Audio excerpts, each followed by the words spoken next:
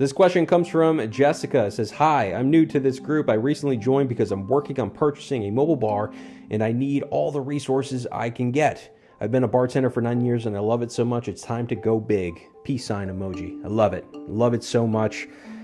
Go and get it. Go make it happen. And yeah, there's a lot of people in this group that are very early in their process, and even earlier than this. They're kind of in idea phase, dipping their toe in the water, thinking, hey, is this a business that is going to work out for me or something I should figure out? But some of the most important things about being a first-time business owner, and some of the biggest mistakes and roadblocks that I see, is people that get stuck in strategy mode a little bit too much, and they wait for things to feel perfect, and they want to feel super confident in who they are as a business owner.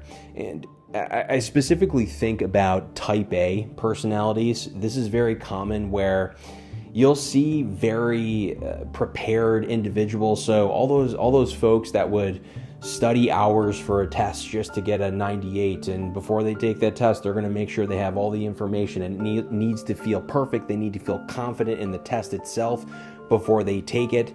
And those are the folks that get stuck in strategy very often, where they're trying to figure out, hey, what portable bar should I buy? And what should my pricing packages be? Or gosh, what website platform do I need to buy? And what equipment should I buy for my bar mats? And what you're going to realize is the longer you wait, the more you're going to delay yourself growing as a business owner, but also your business growing itself. Those little failures or those little mistakes are big answers for your business. And even for me, for buying bar mats, you could buy the more expensive ones, and you're like, why didn't I get the cheap ones? I didn't need to get this, and vice versa.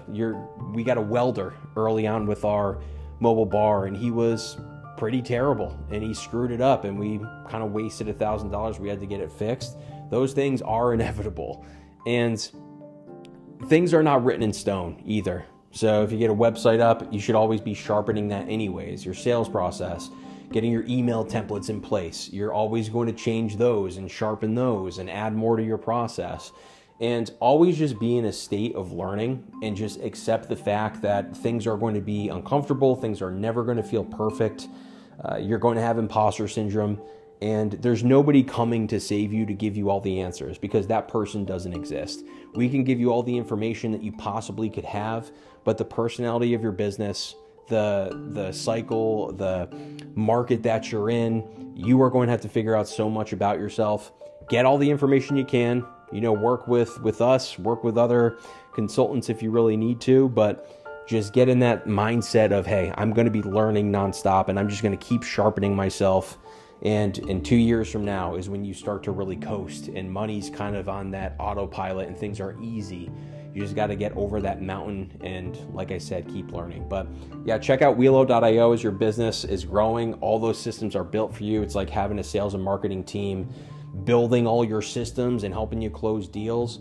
If you don't use Wheelo, just use any other system and make sure your sales and marketing systems are in place, and you'll be fine. But yeah, also check out mobilebarhub.com, and we will see you in the next one, everybody. Love ya.